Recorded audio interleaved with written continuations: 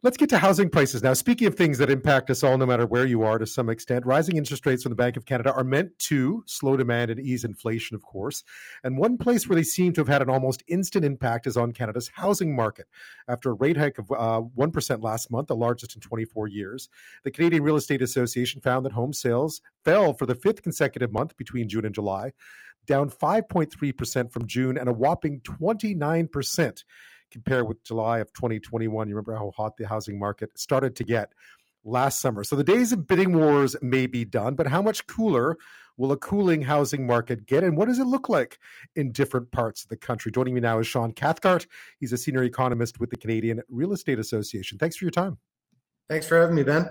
Always interesting, and I know we're paying close attention to these monthly reports now, just given everything that's gone on over the last couple of years in the real estate market. So what did we see in July? What's going on? Sure. Well, July looked kind of a lot like June, May, April, maybe March. Prices in some parts of the country are coming down a little bit. There's a little bit more inventory on the market, but still not a lot. So a continuation of the sort of slowdown that we saw sort of take hold this spring when rates really started to go through the roof. Where are you seeing it? Because I know that in Canada, it is not always spread evenly in terms of where things are, where inventory is low or where prices are dropping. Well, it's funny, COVID erased a lot of those regional differences for a little while there because we were all dealing with sort of some of the same incentives to, get out of cities and get more room for home offices and that sort of thing. But what we're seeing now is a return to sort of regional differences, and higher interest rates disproportionately affect higher price markets. And so where are we seeing sales down the most and prices edging back? In Ontario and BC, right, and pretty much nowhere else. Really? So really, I mean, and when you say Ontario and BC, we're often talking about sort of the GTA or that greater area around Toronto and that greater area around Vancouver. Yeah. So, I mean, the thing about that greater area around Toronto is it keeps growing. Right. And so it's basically most of Ontario from a population standpoint at this point, all the way to Peterborough, to North Bay, to London, all seeing very similar trends right now. What's funny, actually, in the lower mainland of BC is, the Fraser Valley and sort of Chilliwack down that Fraser River Valley are seeing bigger declines than in Vancouver proper, probably because there's probably fewer people that take out mortgages to buy homes in Vancouver. So it's at a price point where it's a lot more wealth that's going on there. Yeah, I guess there's a disproportionate impact on those higher priced places, right? When interest rates start to rise, and that's what you're seeing. Not just so a bit of a drop in places where real estate's always very expensive, I guess, and also a drop in places where real estate went up significantly in those early days of the pandemic, which is sort of those suburban exurban areas, right? That's exactly what we're seeing, and along with the higher end properties in any market. But where you're seeing it from a regional standpoint really sort of stick out like a sore thumb is definitely in and around, within 300 kilometers of Toronto and along the Fraser River in BC, primarily. The prairies, prices are pretty flat there, and the Maritimes are still rising. Oh, really? So let's talk about the prairies a bit, because obviously we have a lot of listeners on the prairies. What's been happening to housing prices in Alberta these days? Sure. Well, I mean, they joined the party late from the standpoint of that whole COVID run up in prices. Like things were sort of pretty soggy in the prairies for a long time, basically since 2015 and the oil price crash. And so they sort of joined that party late. And then, to the extent that higher interest rates are going to shut this thing down, well, prices used to be expensive in the prairies back in 2007. Now they're very much kind of on the affordable side of things, and the economy is doing really well. And so you put those things together and you've got a market where prices maybe stopped growing, but they're not falling. And that's what we're seeing in the prairies. Yeah, we saw Alberta's premier yesterday out trying to encourage people to move there because of their suddenly affordable housing prices, which is there's always a bit of irony when it comes to the housing market. How about you're talking about Quebec a bit, because I know Quebec too. You've seen a slight decline now. Yeah, a little bit, but I mean, the Quebec's interesting. Is that it's funny when you look across Canada that they sort of live in this in between land between Ontario and the Maritimes, where on the one side you're really expensive and it's kind of a bit of a boom and a bust, and on the other side it's very affordable. Quebec sort of lives in the middle there, and so their trends tend to sort of be in the middle. And so what we're seeing right now is very similar to the prairies right now. Prices obviously aren't still growing the way they were a year ago, but they're also not in decline. And so Quebec sort of occupies that middle ground of affordability and of stability. I know the Maritimes, there was a lot of movement towards the Maritimes as people were getting priced out of some bigger cities further west of there.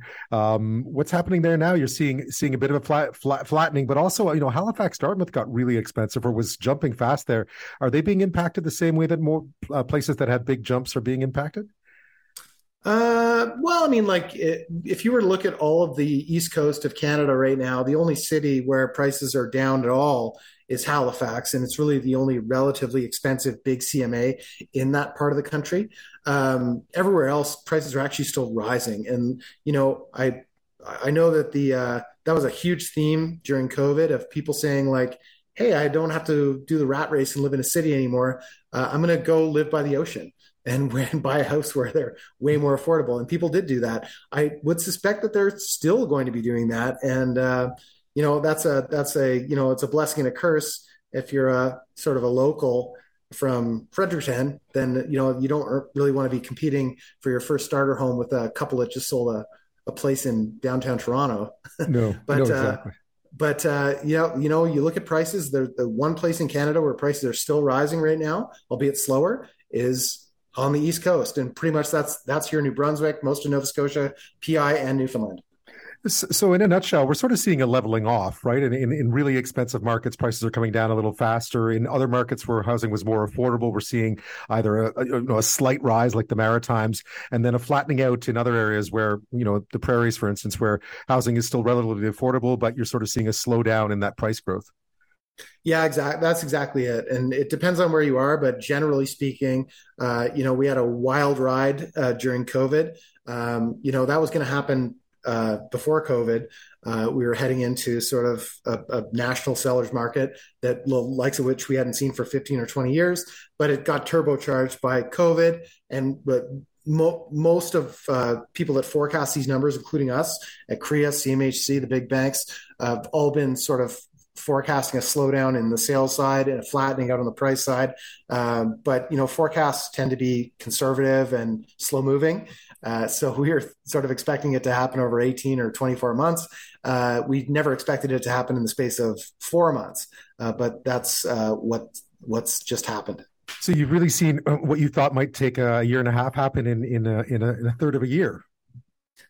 Yeah, effectively. I mean, we went from it's funny, the strongest 5 months of price growth ever in Canadian history was last October, November, December, and then this January, February. So this winter, which was unexpected. It looked like things were slowing down. And then it just turned out that everyone went and had their first summer vacation in 2 years and then came back and there was no inventory. And there's one last flurry of activity this winter. And then similar to what happened when the stress test and the fair housing plan in Ontario came in, the market was really going firing on all cylinders. And then something came in and just took the needle right off the record. That was what I wouldn't even say the Bank of Canada did, but when bond markets looked at their Bloomberg terminals and saw what the Bank of Canada was expected to do back in March, and said they're not going to just do 150 basis point increase, they're going to do 7 of them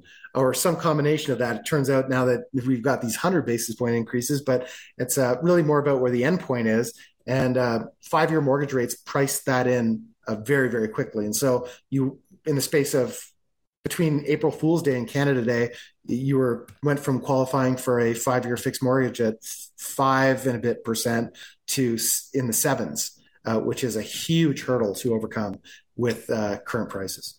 I'm speaking with Shaun Cathcart. He's the senior economist at the Canadian Real Estate Association. We're talking about real estate numbers for the month of July.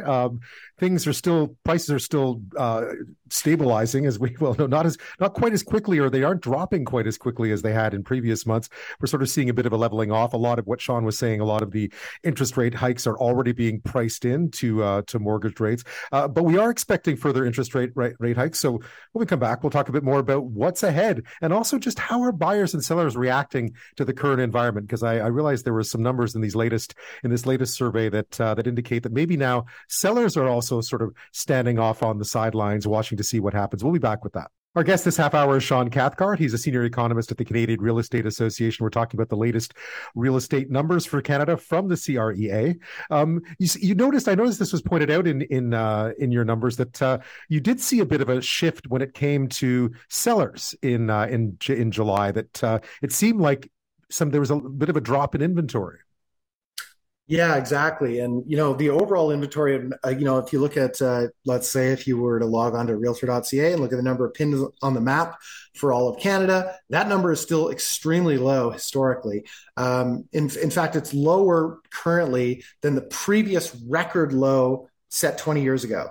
Wow. So it's up a little bit from February, but it's below everything else in history. And so, and one of the worries when you've got a housing market adjustment like this is that these listings are going to flood the market and people are going to be desperate to sell. Now, the major marker of that tends to be the unemployment rate, which I'm sure, as you know, Ben, is at near a record low. And so what sellers are doing is saying, all right, well, if I'm not going to get the kind of offers that I'm looking for in this quiet summer of 2022, I'm going to go to the sidelines too. And let these buyers who've had their purchasing power slashed by rising rates go back to the drawing board and figure it out what it is that they can afford, because maybe the thing that you could have afforded a year ago is no longer in the cards. And the price you could have asked a year ago also no longer in the cards. So I guess everyone's just standing by to see where the cards fall. That's true, but if I'm a seller, I'm maybe I'm just not going to sell it to you anymore. I'm going to sell it to somebody that was shopping in the next neighborhood over at a higher price point last year that's going to be looking at my house this year. And so that tends to be how things shake out, and you get a bigger impact on the sales side of things because fewer transactions happen. But the ones that do happen at the prices that the sellers are looking to get. And we should be clear here that although prices have fallen a bit, they're nowhere back to where they were a while back, right? I mean, it's still more expensive. A home is still more expensive now than it was 2 years ago, or two to a bit. Yeah, and quite a bit. So I mean, like for most sellers, if you're not paying really close, like sort of week to week attention, if your house was worth $500,000 2 years ago, it's worth $7 now. You've done really well. But maybe in the first week of February this year, it may have been worth $8 in that brief shining sort of moment. But a lot of the declines we've been seeing is sort of that very short-lived, sharp, short peak for prices. And during this winter, and the shorter amount of time that prices shoot up like that, the less well-established they get and the easier it is for that to sort of give back a little bit. So that's what we're seeing. So in a lot of markets in say Ontario, for example, your house might be worth about what it was worth maybe last October, but you're still sort of a couple of $100,000 above where it was 2 years ago.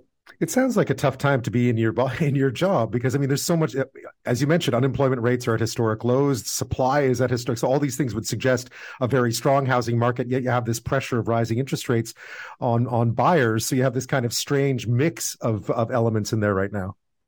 That's exactly it. It's a strange brew. And it's unprecedented, quite frankly. Like we've never, in my career, and I've been doing this a long time, I've never seen a rate hike tightening cycle like this one, where, for 13 years from the financial crisis, they said rates are going to go up, rates are going to go up. It's just around the corner, and it never happened. And then it went up like a hockey stick graph, which is what we've seen in the last little while. Hopefully it's not going to be too much more on top of what they've done so far. And I think that they don't want to have to do too much more, but they've got a mandate to control inflation. So until that gets under control, they're going to have to do what they've got to do.